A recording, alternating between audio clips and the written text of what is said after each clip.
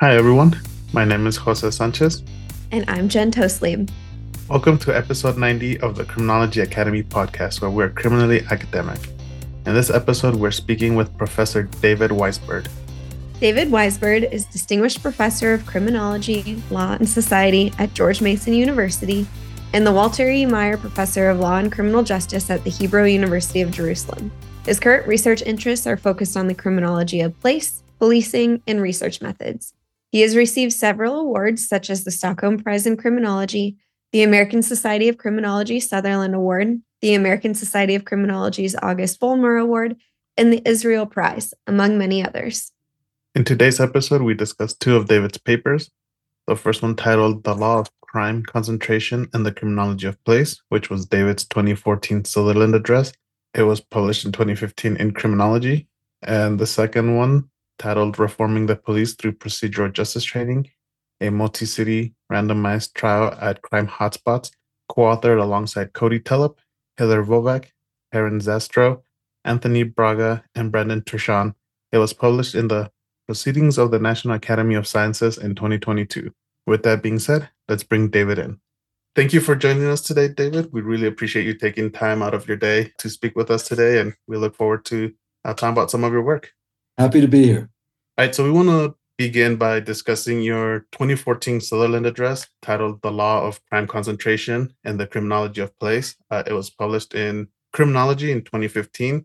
And I really want to get us started with the discussion of what the criminology of place or crime in place actually is. So just big, broad question, what is crime concentration? Yeah, I think it's not a very complicated idea in some ways. If you go back historically, when criminologists have understood the crime problem, they think of large areas. Going back to the 19th century with the European criminologists, they often looked at large districts in France or large areas in Britain, but these were administrative areas of which data were available. And the crime problem, I think, then began to be thought of in terms of regions, areas. In other words, large geographic units. In the US, that finds its place with the Chicago School, which put forward the idea of communities as being, the important unit by which we should study the crime problem. And communities or neighborhoods were large, right? There was some area of crime in place or the criminology of place. It focuses us on those very specific places, not communities, but hotspots where crime is concentrated. By the way, just as a historical aside, it's interesting because the Chicago School didn't mention the 19th century geographic criminologist at all. And David Greenberg wrote me a note after he saw my book on the criminology of place. He said, one of these Chicago School people at his house for dinner, and who was at this time much older, and who said they knew about it, but they didn't mention it because they thought if they mentioned a European context, it would hurt people's willingness to accept their ideas. That's a kind of strange idea, but nonetheless interesting. But the point here is the crime concentration, or law of the criminology of place or crime in place, it takes us from this larger view of the crime problem as being a problem of communities or neighborhoods. And it pushes us down to specific places where crime is concentrated. You also discussed the criminology of place, which is enmeshed with crime concentration. So kind of building off of that, what is the criminology of place and how did this area of research get started within criminology?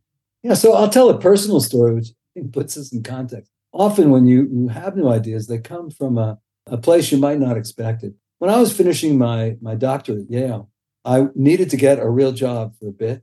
I had a young family, and Stan Wheeler was one of my mentors at Yale. He put me in contact with the Vera Institute of Justice in New York City. And Vera does sort of policy-related work, applied criminological work. And I went to Vera and they said, oh, great, we have a project we'd like you to run, which was one of the early community policing. And that project, what they did was they took a larger area, the 72nd Precinct in Brooklyn. They put in that area, they picked out 9 beats, they called it. They were 15 square blocks. They weren't the whole precinct, but they were pretty large areas overall. And for each of those areas, they assigned a community police officer who would walk this beat 5 days a week. And my job was to walk the beat with the cops and to observe what they were doing. And I learned an awful lot about policing. And I think it's a great experience for a scientist, not only to sit in the ivory tower, but to make the scene. But anyway, at that time, it wasn't very common. And if I wouldn't have had this hiatus the year before I finished my doctorate, where I needed to do something out there, I might not have done it. But anyway, so that's it. I walked the beat with cops. Now, each of these areas could be considered a small neighborhood. And what's going on in the background is when I went to graduate school, I think still to some degree, when people think about the crime problem, they start with the Chicago school, with delinquency areas, whereas whole areas, like these beats, were whole areas that were bad areas of town in the 72nd precinct in Brooklyn. And that's how I walked into these areas. In other words, bad area of town. And I had this image in my mind of an area in which crime was spread throughout the area. Now, so here I am walking the streets with these, right? Coming from the sociology department at Yale University, thinking of myself as very smart and having a good background, right? And what do I see? These cops and I are spending most of our time on one or two streets out of like 20 or 30, streets around the intersection or between the intersection, single streets. So they had this whole broad community or neighborhood or area, and all the time was spent in a few blocks. And I didn't know what to do with that, honestly. I didn't know what to do. It didn't fit. I didn't have a theory to go with that. This was before Conan Felsen, or about the same time, actually, whatever. But it wasn't like as a sociologist, I had a strong idea about these sorts of problems. And that really begins the study of crime place and crime concentration. Because I looked at it and I said, wow, that's really interesting. Eureka, That's really interesting. This is supposed to be a bad neighborhood. Now, a lot of the neighborhood was not, wealthy or, it wasn't that it was like a rich area or anything. And there were lots of social problems, other social problems in this neighborhood overall. But crime was concentrated on very specific streets. Now, that leads to the idea of hotspots. I called it initially small worlds of crime, but led to hotspots. That experience in the 72nd precinct, which was not meant to be about that, but meant to be about community policing. And I did learn a lot about community policing and policing more generally. That begins a lifelong fascination with changing, if you like, the way in which criminologists think about the crime problem. Whereas criminologists traditionally think about the crime problem at the neighborhood level, and all of a sudden I saw, it's not fair to see the whole neighborhood as a problem. When I did a study of crime concentration in Seattle, the mayor read the book, Criminology of Place, and he wrote in his blog or something, I now reckon, he said, we shouldn't be calling this a bad area. There are lots of good places in this area without a little crime, etc. But that begins in the 72nd precinct. And it's the essence. When I received the Stockholm Prize, the title of the first slide of my prize lecture was Everything I Needed to Know, Crime Concentration. I learned the 72nd precinct in Brooklyn in 1985. That dates me a bit compared to you guys, but nonetheless, that's where it all began. That's really cool that you had this personal experience that kind of developed into a career making, really. It feels like a lot of people that we talk to, they kind of have this moment that they maybe weren't expecting to kind of develop their research interests and what they were focusing on for the rest of their career. So, first of all, there's a great description of this in the book Talking to Strangers by Malcolm Gladwell. It was a bestseller. And he spends a whole section of the book talking about my experience in the 72nd precinct and how this insight, he said, which I gained there, turns to have tremendous potential for improving our understanding of the problem. But it really did begin then. I'll tell you, it's interesting. There's you raised my 2015 Sutherland address. So that address really is about another eureka moment. So here I am since the 72nd precinct. And after that, the first real advance in my thinking and research in this area was the Minneapolis Hotspots experiment with Larry Sherman. I can talk about that more later if you'd like me to, but I think it's important in understanding the translation of this idea of hotspots to prevention. But anyway, so this idea stuck with me. And I'd recommend to young people, don't be too caught up in the idea of a moment. Get interested in something that really intrigues you and keep going with it and follow through in it. So I had this idea, right? And the idea was twofold. One was about the fact that crime was concentrated. The second, however, was about the fact that it was concentrated, but there was tremendous heterogeneity or variability. In other words, you could have crime concentrated at only 5% of streets in the city. All the streets would be in the same neighborhood. That's not what I was finding. I found tremendous spread of crime. So hotspots often were just sitting there, and around them, cold spots. But anyway, so I go next and I want to do a basic research project. Sometimes in our field, it's easy to get support for evaluations or programmatic things, but I want to do some basic research on this thing I observed. I couldn't figure out how to translate what I'd seen, right? In other words, what you see, what you feel when you walk the street, you see around you. It's hard to translate into a book, say, or into an article. So a few years later, probably a decade later, a long time to you, I suppose, but I went out to get funding for a longitudinal study of street segments. And I was able to get funding from the National Institute of Justice. And we did our study. There was actually two studies. The first study I did with Cynthia Lum, who's now a very important criminologist at George Mason University. Liz Groff, who worked with me in the second part of this, and Su-Ming Yang. Liz is at Temple University, is a professor there, and Su-Ming Yang at Mason. I'm very proud of my students who have succeeded incredibly. It's a great, in Yiddish is the word nachas, getting pleasure out of the achievements of others. It's great when your students are doing great.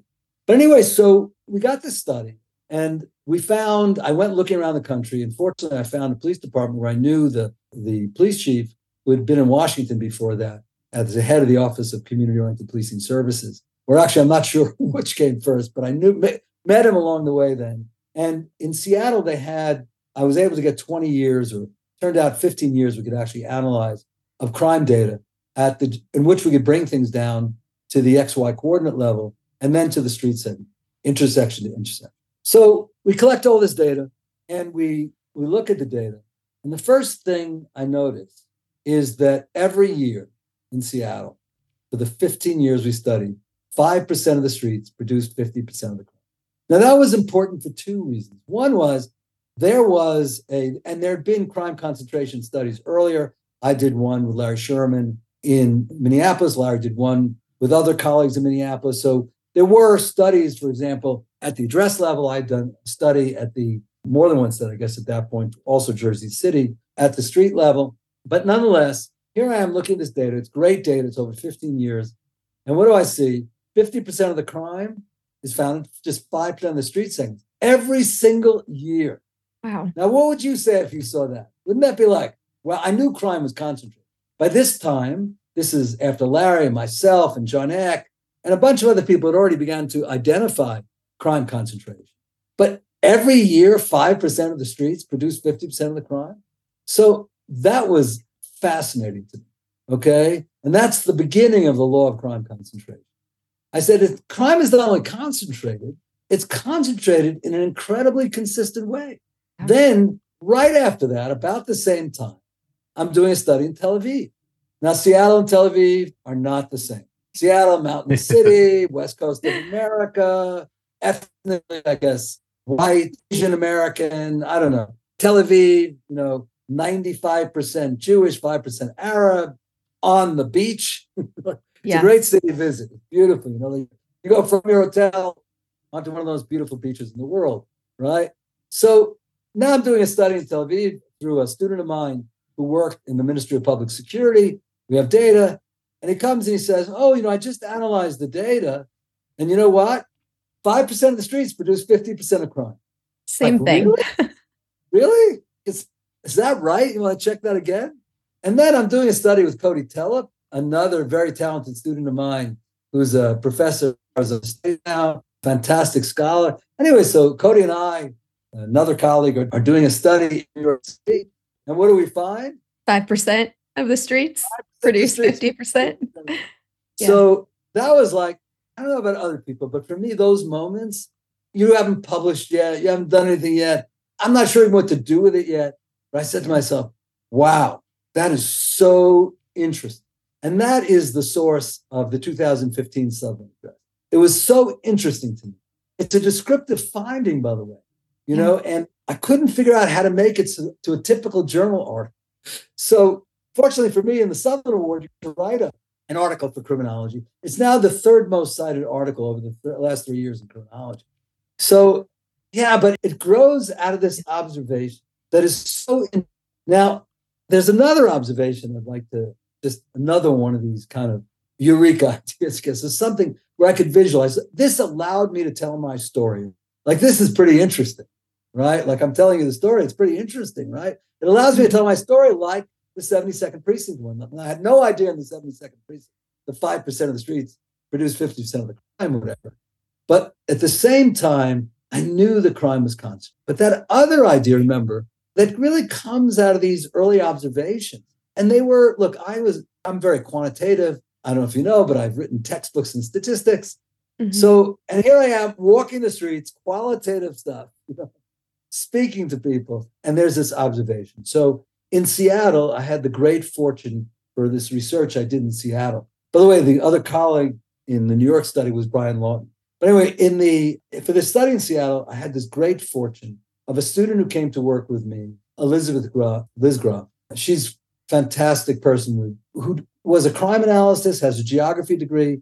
Indeed, I co-chaired her PhD in geography and got her to work with me on this Seattle study, the second stage of it, in which we collected lots of data. But she has great GIS talent. So I didn't know how to visualize what I had found. And there is Liz Groff. Life has a habit of bringing you what you need sometimes. And Liz is a geographer. And so if you look at our book, The Criminology of Place, we have color maps, right? Take a look at that book. And so she produced these color maps. We had done a trajectory analysis, group-based trajectory analysis. In other words, there are, I think, about 16,000 or 20,000, I'm not remembering exactly, street segments it's 24,000 street segments in Seattle. And what we did was we identified their trajectories over a 16-year period, I believe, and a little longer than the first study. And we gave each segment a trajectory, right? So, and we divided those up into a group of trajectories. One, for example, a chronic crime trajectory. The chronic crime trajectory over the 15 years of the study produced between 22 and 25% of the crime, right? Like not different from what the other things we're finding. Yeah. But anyway, then we were able to put these on. And there you have what I observed in New York City in the 72nd Precinct many years earlier, which is you can see in the map, they have hot spots of crime, red, and right next to them, cold spots and cool spots. And that you have this heterogeneity across the map. Well, that is a tremendously interesting thing, right? Because your gut feeling would be, they'd be like this whole area, right? Well, it wasn't that way. Right. I'm not saying there's never two red spots right after another. When you go down a main street, a main shopping street, there's often red spots right after another. But then there's a break for some reason. Sometimes that's some sort of facility or something else. But if you look at the map overall, it emphasizes not the degree to which places near each other are alike, which is a first principle of geography, but the degree to which places near each other often differ from the level of crime. But if you think about your experiences in the city, and these are cities, I don't think it's so strange because quite often a hotspot might be a bus stop right around some shopping. Well, the next door could be single-family homes that are not attractive places for crime. But anyway, so there's another moment where here you have, I love that, this map, and there I have it. I could show people. It's saying it and showing. Right. Yeah, you can do some cool stuff with GIS, for sure. And that's where working with colleagues, if you do, I'd have to name like 40 people to be fair to all the people, students especially I've worked with over time, who have played an important part in what is the emergence of, I think, new and important ideas in criminology, new ways of thinking. As Frank Cook put it, he forgot about those hot spots when he went to Columbia. And myself and others brought that back to our vision. And, I think this work has had impact, which is great. Yeah. So because I don't know a lot about this subject, so just something to clarify this for me. I know you're talking about micro geographic units or locations. Just how small can these hotspots be, or do they differ in size? This is I won't call it an argument, but this is a kind of discussion when people are working. John Eck, for example, loves the idea of facility. It's a certain building on the block. I like the idea of street segments for two reasons. Is coming from sociology, I guess, I think in terms of community. These street segments act like microgeographic communities. In other words, like this is the way my street is. Like I have an next door neighbor who had a big dog and she used to walk the dog every day. The mailman comes, like there's things going on in that street. You know the person across the street, the person next door. You have no choice but to know them usually, right? In big apartment buildings, it may be a little less like that. But all I think, people who live on the same street have interaction. To cross the street, that intersection in a city means something. Now, I'm not saying that sometimes when we want to do something about the crime problem, the streets may connect in some way. A drug market that goes across a few streets, a prostitution site in which they walk up and down like a few side streets together. So depending on your interest, you might define the hotspot in different areas. But these small areas are different from the precincts, beats that have fascinated police, the communities, neighborhoods that have fascinated community criminologists for the most part. I think Rob Sampson now agrees that the street segment is a sort of first step community in the building of community. There are many different levels of community. People in a city are part of one community. People in a neighborhood are part of one. Well, people in a street. I also like the street segment for another reason, for a methodological reason.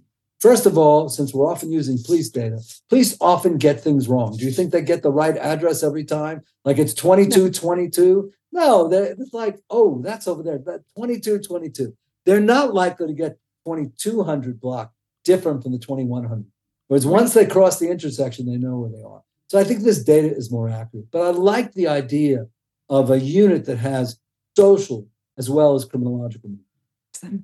So as you've been talking, at first glance, there would appear to be similarities to crime and place and social disorganization work of Shaw and McKay, where they found that crime was concentrated in certain areas in Chicago across generations. So they concluded that there was something about the place and not necessarily the people. What would you say are some key differences between the crime and place approach versus Shaw and McKay's work? Look, the Chicago school was mostly focused on the idea of community, areas. And in Chicago, by the way, there was a lot of meaning to that. There was, if you look at their maps, they have, I think they called it a Negro area at the time, a black area. There was a Jewish area. There was an Italian area, right? And they looked at these as sort of distinct communities within a larger community. They thought of rings in a city, right? They were thinking in large area, and their interest was in informal social. So they focused on place, and the place they were interested in was much larger than the place I'm interested in. What I would say is that when you focus on that larger unit, which has meaning as well, I'm not saying community criminology as it's been thought of as wrong per se. I'm saying that there's more going on here. If you have street by street variability, like one street has a lot of crime, think of what happens when you think only of community. You have what's called an averaging effect. That was once called the ecological fallacy. In other words, you think this is a low crime community. It may have high crime hotspots in that community, but on average, you get that misses an element. That averaging misses. You can get a lot of error by averaging. Sometimes you can get it right if all the streets are bad, but that doesn't happen many times in my school.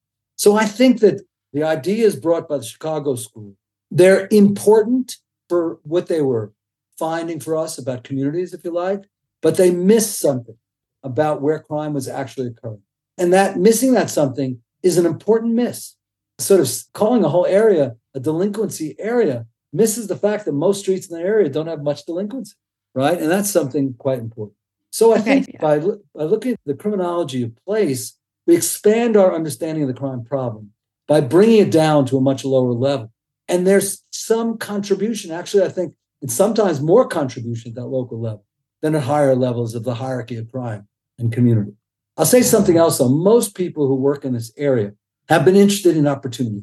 The theoretical perspectives that most supported the idea of the criminology of place, going to Larry Sherman and his colleagues' original article, The Criminology of Place, I believe in the late 1980s. But in that case, the theory that they focused on was routine activity. Because routine activities gave you, how does a crime occur? You have the presence of a suitable target. You have the presence of a motivated offender, the absence of a capable guardian, and it occurs in a place, right? So that's a lot about opportunities. What are the opportunities for crime in that situation? Situational prevention also focuses in a similar way. Those theories in some way are a reaction to the traditional sociological theories about crime. Cohn and Felsen say it directly, and so does Ron Clark, and they say it often when they speak. They were reacting against these broad sociological theories brought about informal social control, brought by Shaw, McKay, and others in the Chicago school in the first half of the 20th century. I have a different view, actually. I think opportunity plays a key part in the production of crime at a microgeographic level. If you look at juvenile crime in Seattle, the hotspots, where are they? Bus stops, juvenile activity spaces, etc. Mm-hmm. So opportunity, right? In our work on Seattle, we found things like businesses in the street, size of population, all those opportunity features were important in predicting the level of crime. But in new research, about 10 years ago, I went to the National Institutes of Health for a large basic research study on crime hotspots. Now, why the National Institutes of Health? Well, you know, the most famous bank robber of all time, I think his name was Willie Sutton. That might be his name, but he was on Johnny Carson was, I guess, you know, the nighttime shows they have. Today we have obviously a lot of them, different ones, and Johnny Carson asked him, Willie, why do you rob banks? And his response was, because that's where the money is. So why did I go to the National Institutes of Health? I'd never gone there before because I realized I needed a $3 million or more budget to do the kind of study I wanted to do, which is I wanted to study the social aspects of hotspots. I wanted to know who lived there. And you can't get that data. One of the reasons why people have focused on communities is you can get that data from the census. You can't get data on hotspots from the census. They will not release it. In Israel, I've gotten some. In general, they won't release it. I had to go to these places. So we did a longitudinal study over in 5 and 7 years total, I guess it looks at, which we did 3 waves of surveys. We did observations, collected crime data. But the 3 waves of surveys, we chose about 450 streets. About 300 of them were hotspots of different types. And about 150 were cold or cool spots. About 50 were actually cold spots. In other words, basically no crime. And then we studied them. We did ethnographic observations. We did between 3,000 and 4,000 surveys each way, right? And one of the reasons I did that was because in the Seattle study, I'd used a proxy measure of informal social control, or what Rob Sanson calls collective efficacy. Are people willing to intervene? Do they coalesce with their neighbors? Those 2 things are looked at as Rob looks at it as the direct measure of what was conceived of as informal social control in the Chicago school. Now we call it collective efficacy. But anyway, so I used the proxy measure and found that not only opportunity features of places led to crime, led to these places being hotspots, but also this factor, we use voting behavior, people that consistently vote. But that got criticized by some of my students and colleagues, Ron Clark among them, and Anthony Braga, like bringing in the social disorganization thing. What are you doing, David? Not relevant. So part of the problem was a measurement problem. I didn't have a direct measure of collective. So we collected that measure in these data from on all these streets, and we found there were tremendous, large and significant differences between hotspot streets and cold streets in collective FC. And collective FC seems to be a significant predictor of just about all the things we look at, level of crime, calls to the police. You know, it's really out there, which only reinforces my sense of the street segment as an important unit for understanding the crime problem. And what happens is that these street segments that are very hot, people are less likely to trust their neighbors, they're less likely to be involved with people, etc. Now, I don't want to go the other extreme because I'm writing something now in which I'm also very interested because even on these hotspots, it's not like they have no informal social. There's actually great potential there, which is important for understanding crime. But anyway, so I've drawn from the Chicago school. This made Rob Sampson, I think, very happy in terms of the development of this work. But I don't think there's an exclusive theory for why crime is occurring in microgeographic units. Yeah. I think you have to draw from all the theories and test them. There's no question that routine activity theory, crime pattern theory from the Branninghams, situational prevention from Ron Clark, all of those were key factors in opening up our vision so we could study hotspots of crime. But at the same time, those hotspots of crime have social features to make them hotspots. Just one quick more comment. We're writing a book now for Cambridge University Press, in this case with Claire Ugan now, Beatty Dong, and a new student of mine, Song Kuhn. In this book, we divided communities into high concentrated disadvantage. We divided the communities. In other words, we picked streets within communities, right? So we took the communities in Baltimore. We did this study. There's a community map, if you like, and we used that and linked that to census data. And we divide the communities into high concentrated disadvantage moderate concentrated disadvantage, and low concentrated. And then we looked at, there are hot spots and cold spots and hot spots and non-hot spots in all these communities. It's interesting. In other words, in the low disadvantaged communities, there are hot spots, though fewer of them. In the high disadvantaged community, there are lots of cold spots and cool spots, more cool spots to some degree, but also cold spots. What did we find? We found that a hot spot is more similar in collective efficacy. A hot spot in a high disadvantaged community and a hot spot in a low disadvantaged community are more alike to each other than they are to other streets. Wow. And that, I think that tells you about the importance of thinking at the microgeographic. Yeah, that's surprising. Okay, so in your Sutherland address, the paper that we're discussing, one of the big arguments that you make is that criminology should shift from the micro level theories that have dominated the field for what seems like an eternity now, and study a macro level theories around crime and place. So we mentioned this was your 2014 Sutherland address. It got published in 2015. So it's been almost 10 years since you wrote this up. And we just wanted to get your thoughts on the field has, heeded your warning or kind of followed your advice and doing more research in crime and place. And so where do you still think that we need to shift more towards that area?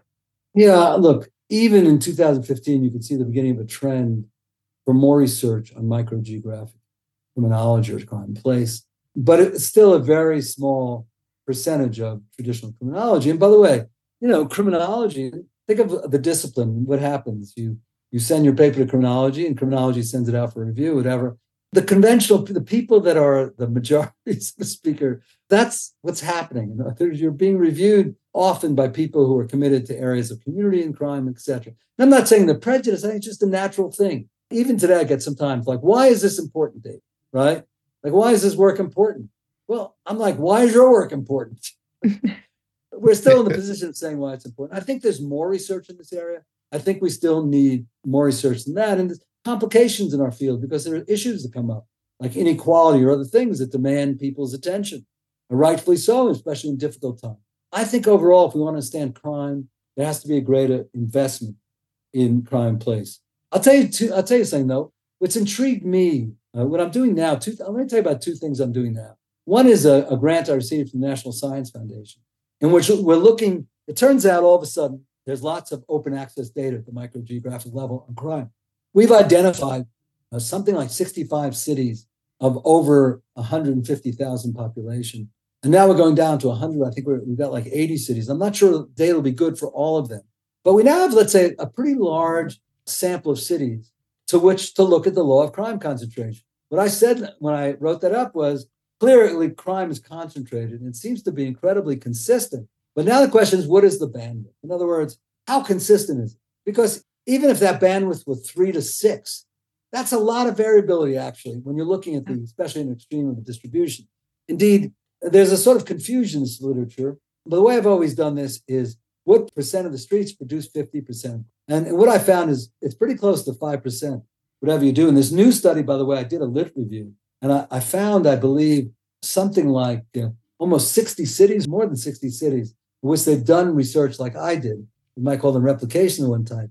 And it's amazing. They all fall around from like 2 to 3% to like 6 or 7 or 8%. There's 1 or 2 cities we found in South Africa and in the Czech Republic, I believe, where the concentrations were 10 or 11%. But the bandwidth is still pretty small. But there's another group of people that have taken what I've said sort of and misinterpreted, I think.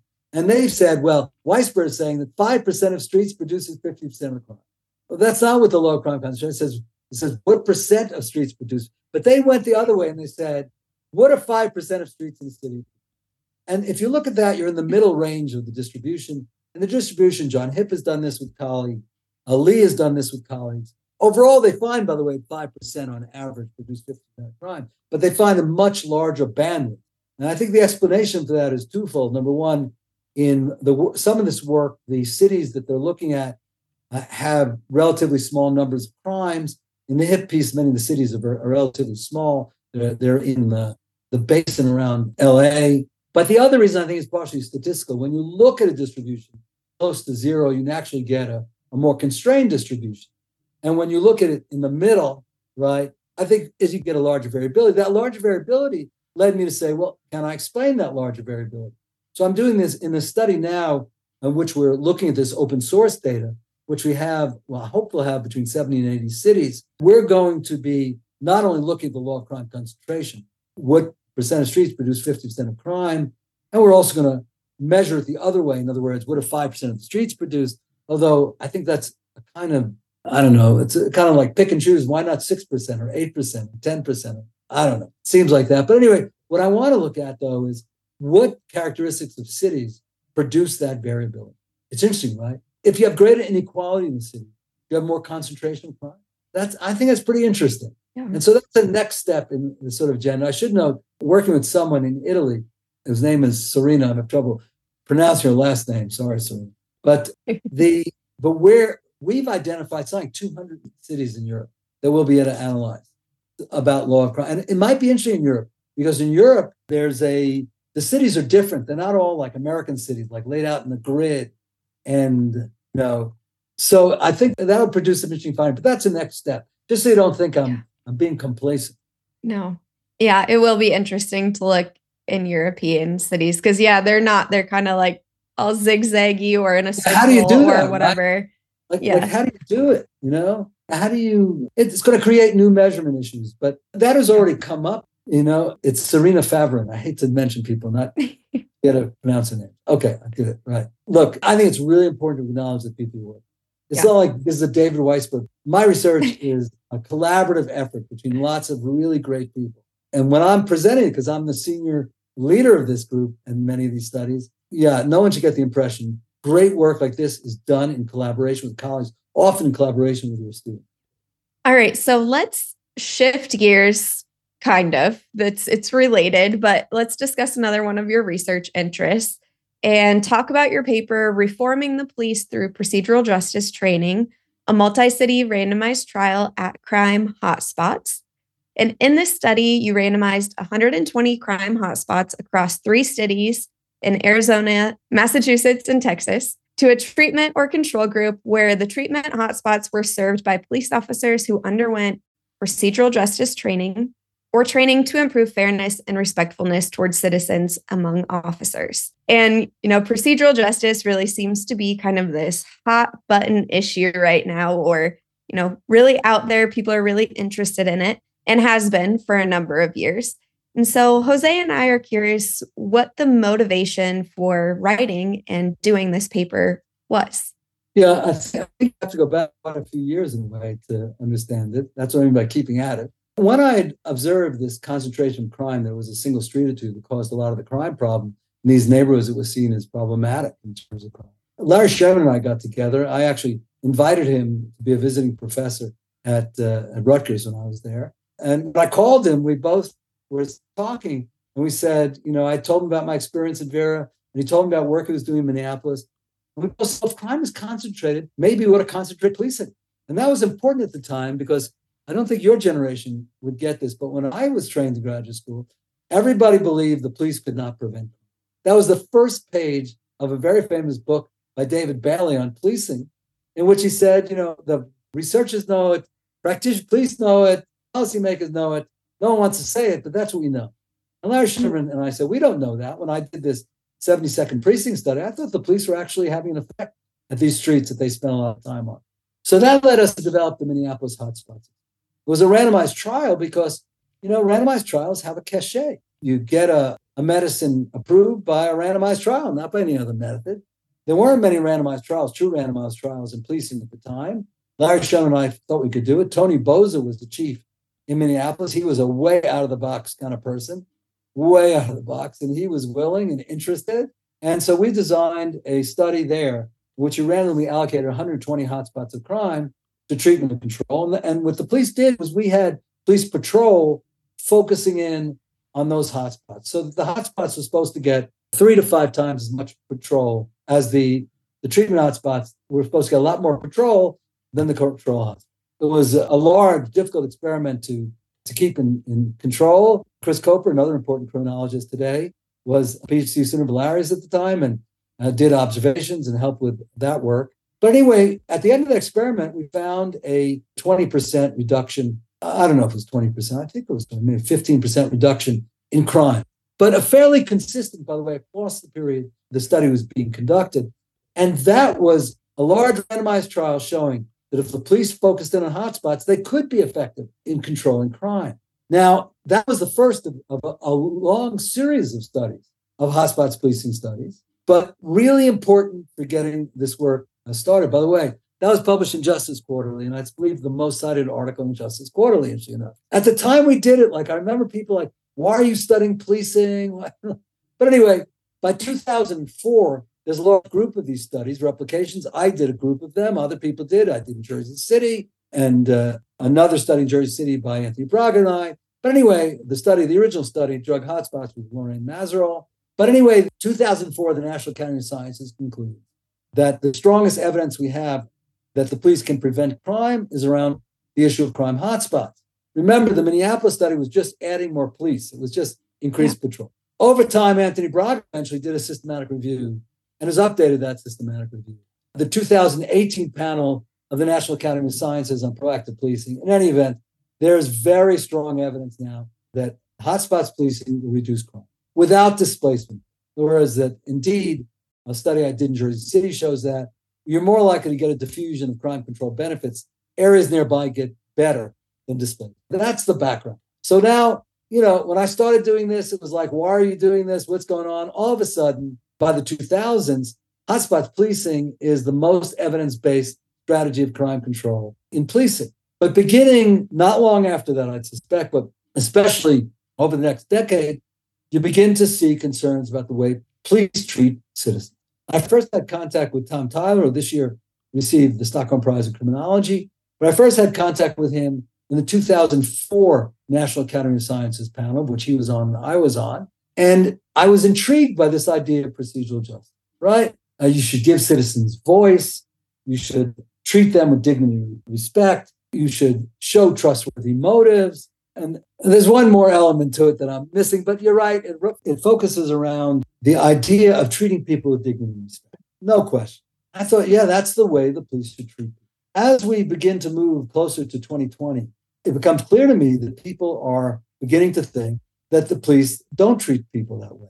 Mm-hmm. And I think there's good reason with some of the things that we've seen to believe that there were problems. My experience of the police overall in hotspots policing has been relatively positive. In other words, I see police that want to help people. But that doesn't mean there aren't these problems out there. Now, if you take police and throw them onto a hotspot, what does that mean? Does that mean the problems are going to be exacerbated? There's not much evidence of that, but especially in the newspapers, I would say, Washington Post and elsewhere, this began to be a theme.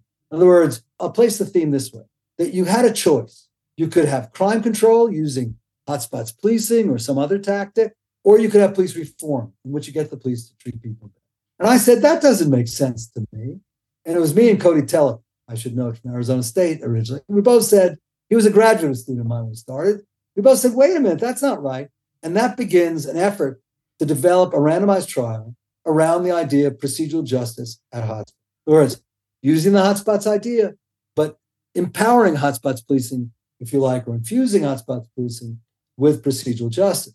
By the way, this wasn't easy. We put out 3 applications before we succeeded for funding, right? And finally, working with the National Policing Institute, at that time, the Police Foundation, we were able to do a study in which we could see if you could both have before, in other words, rather than being contradictory, could you do both at the same time? So as you already described the study, we wanted to have 3 cities. Why 3 cities?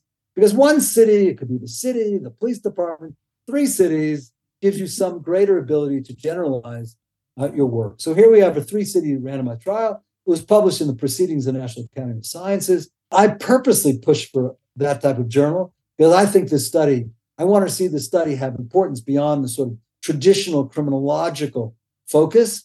PNAS is a general science journal, one of the most important general science journals. But anyway, in this study, we trained officers for, you've already described it, but maybe I'll say just a little more, that yes. In each city, we asked the department to assign between 8 and 12 officers. The cities were different in the number. And then we took those officers, we matched pairs them, and randomly allocated them to treatment. In other words, we matched them if they were a young woman who was Black. We tried. It wasn't so easy. These are small numbers. but as much as possible, we wanted to have the officers to be well matched. So someone wouldn't have said, all the good guys got in the treatment, right?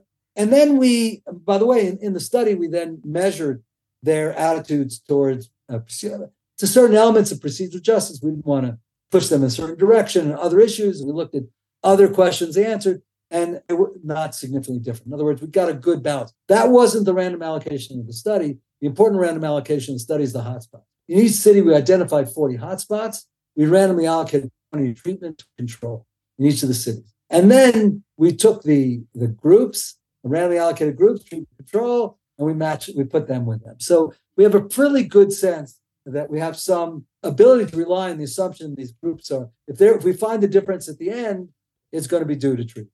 Now, in following through this study, and I don't know if you want me to talk about the results, but I think the results are great in terms of the question you asked. So yes, we measured a whole bunch of things. We had a lot. This study was supported by the Arnold Foundation. The National Police Institute also contributed to the study. They ran the field work. But I think the study had over $2 million. And that was just for the research, no programmatic elements. That's a lot of money to do our kind of research. We're not medicine. There's not as money around. But anyway, here's the result. So the treatment officers in their hotspots treated citizens in much significantly more procedurally just ways, right? And it's hard to get this as an index, so it's a little hard. But if you know anything about Cohen's D, which is a standard measure of effect size, so the effect is about 0.40 in Cohen's D for procedural justice or individual measures as well. That's a really robust effect. Get a 0.20 effect, which is quote called small in psychology, but in the field it's quite robust. We're getting a 0.40 effect. It's a big effect. We train them to behave better, and they behave better. I should say something about the training, by the way. I think I was going. Look, it was very intense. It was 5 days. We taught them about hotspots, police legitimacy, procedural justice. We did in-depth reviews with videos of scenes of police doing things. We taught them about diverse populations. Treating people with respect may mean different things for different populations. And then we had to train them on the bureaucratic issues, which we also did, by the way, with the control group. So this was really intense training. But it resulted, we got much more procedurally just behavior. Our treatment group relatively made 60% fewer arrests. That is really interesting because arrest, is not a good thing necessarily because it leads to all this criminal justice processing and labeling and all this. When we asked citizens, we did surveys of citizens on the streets, and citizens who lived on the treatment hotspots significantly less likely to say that police harassed or mistreated people on their street. And we asked them, do the police on your street use unnecessary violence? And the treatment group was significantly less likely to say that they did. They didn't use unnecessary violence. Well, that's great news, right? Because I want police to treat people in a way where they feel respected, where they're treated with dignity, where citizens view them as not violent, not harassing. And that's what I think democratic police should do, no matter what the effect. But then we asked the question, what about crime control?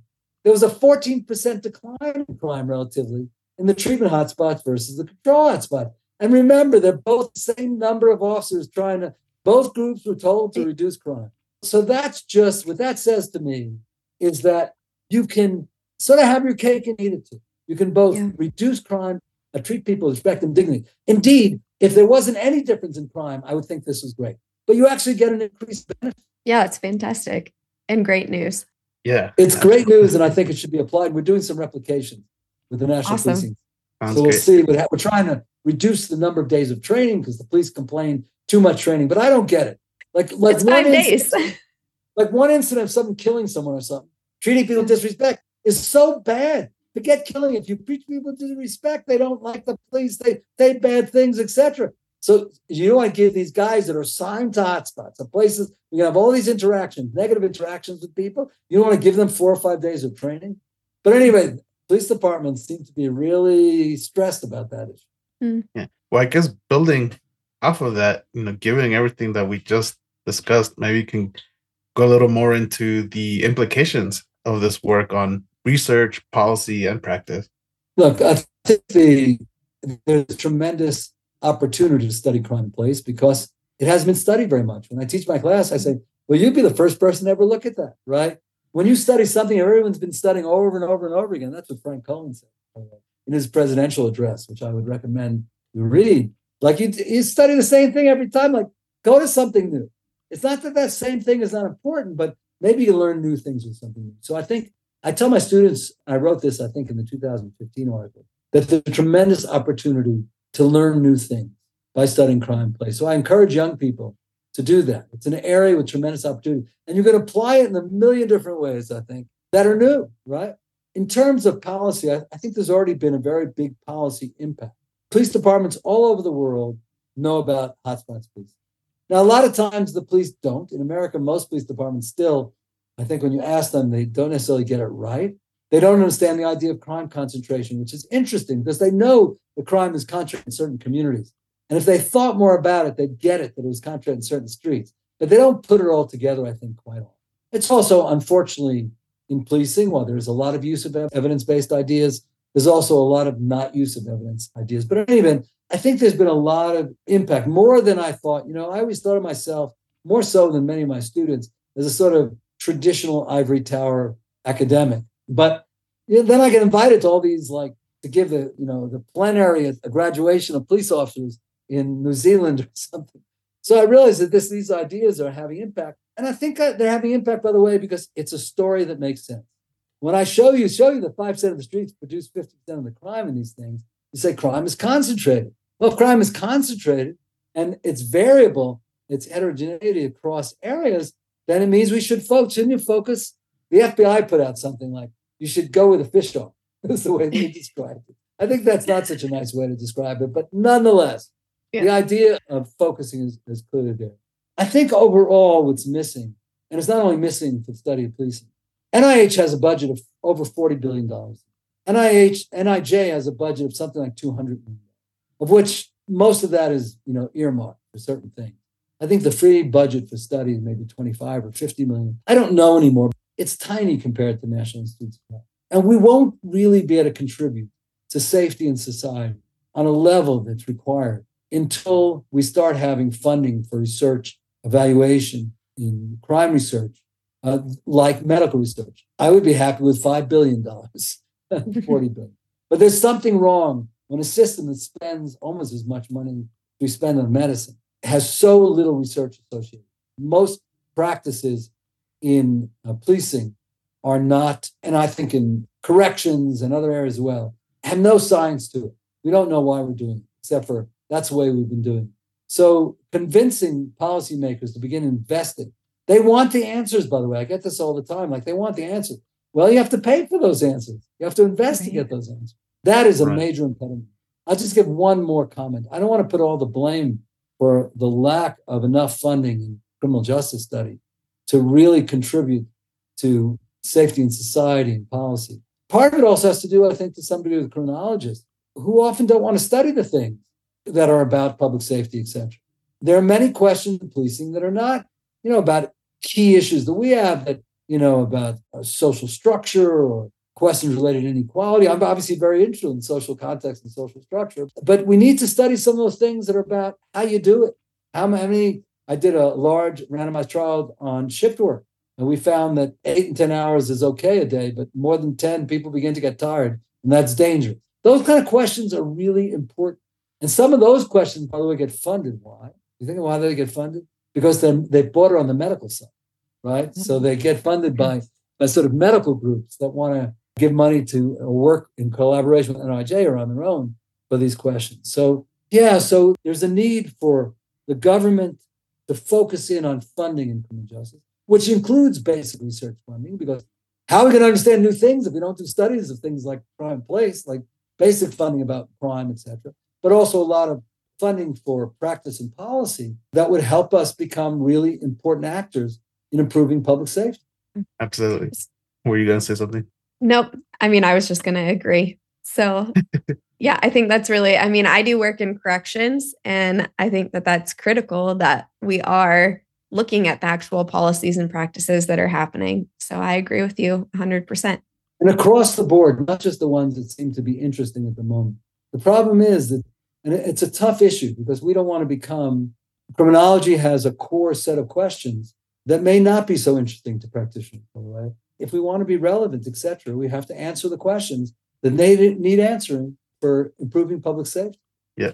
Well, those are all the questions we had for you today, David. We appreciate so much taking time out of your day to speak with us.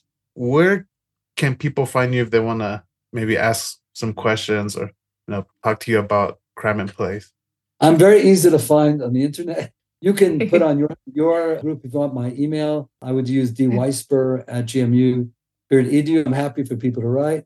I get letters from kids in high school all the time. Wow. In school, who write me. They're supposed to talk about what they might want to do. A lot of times they think what I do is different from what I do. But yeah, I'm happy to interact with people. And, if they have questions about my work or issues of that sort, I'm happy to respond. Perfect. Well, thank you again. We really do appreciate it. It's been great talking to you guys. And have a good evening.